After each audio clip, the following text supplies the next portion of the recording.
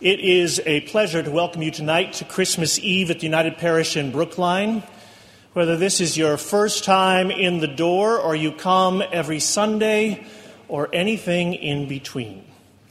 Regardless of what star you followed or what gifts you bring or what flocks you've been tending or what angels you've been listening to, especially if it's an angel who invited you here tonight or one who guilt-tripped you with their own coercion, you are most welcome here.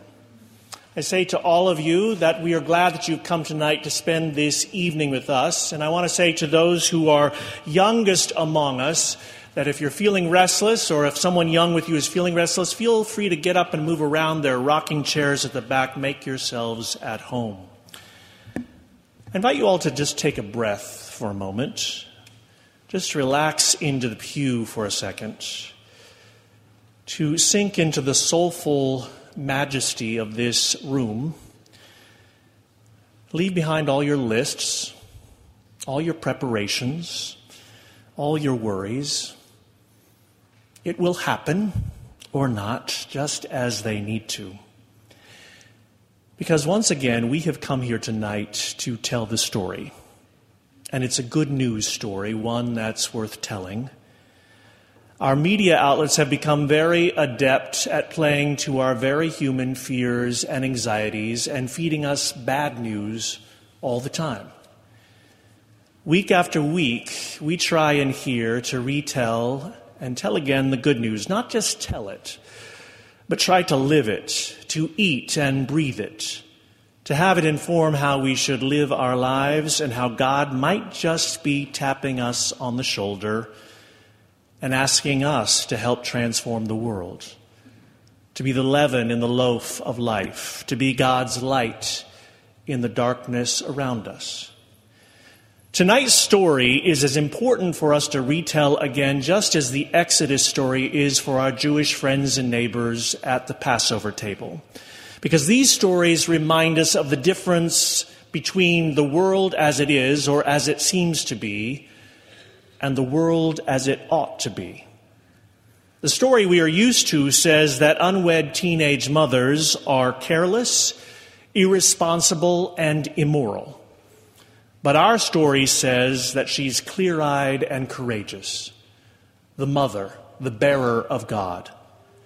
The story we're used to says that real men are not cuckolded by women who claim to have seen an angel, but put them in their place and show them who's boss.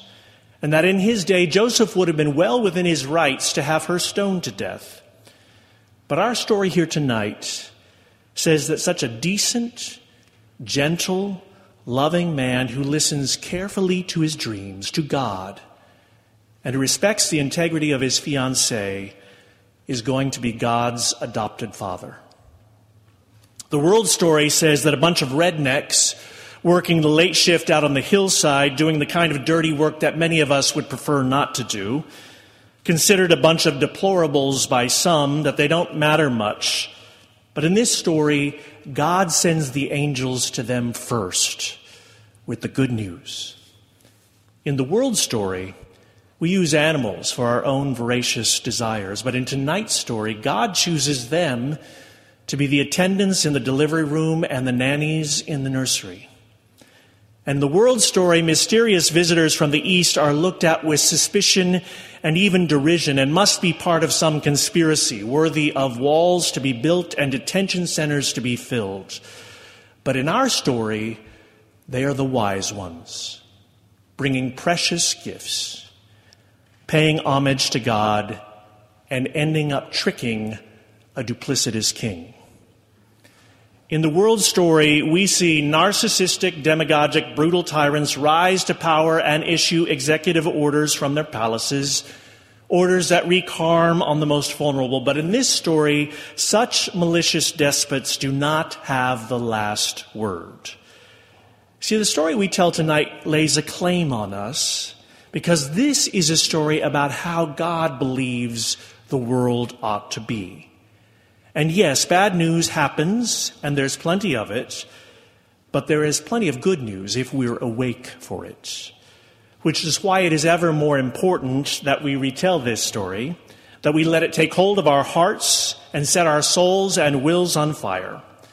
This is a story where love conquers over evil, where there is strength and courage in vulnerability and choosing to do the right thing. This is a story about how God broke through to us, and most of the world missed it on that first night, missed it for centuries. Bethlehem was not even on their radar. And yet somehow it caught hold, and you and I are still telling this good news story today.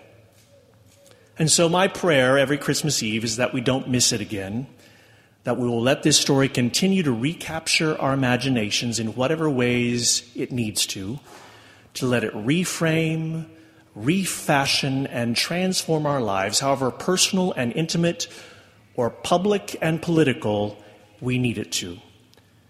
Tonight, I encourage you to look for something new in these lessons, something maybe you hadn't noticed, something familiar among the words and the tunes of the carols. And by all means, let the music that has been so lovingly prepared tonight touch parts of your soul that words cannot go. And finally, I invite you, I implore you, I encourage you to sing out tonight. These carols were made for singing, so please don't be self-conscious about it, even if you think you sing off-key. We want to hear you. I want to hear you. God needs to hear you. Because for whatever reason you came tonight, you are most welcome here. Your presence matters. Your voice matters. Oh, come, let us adore him.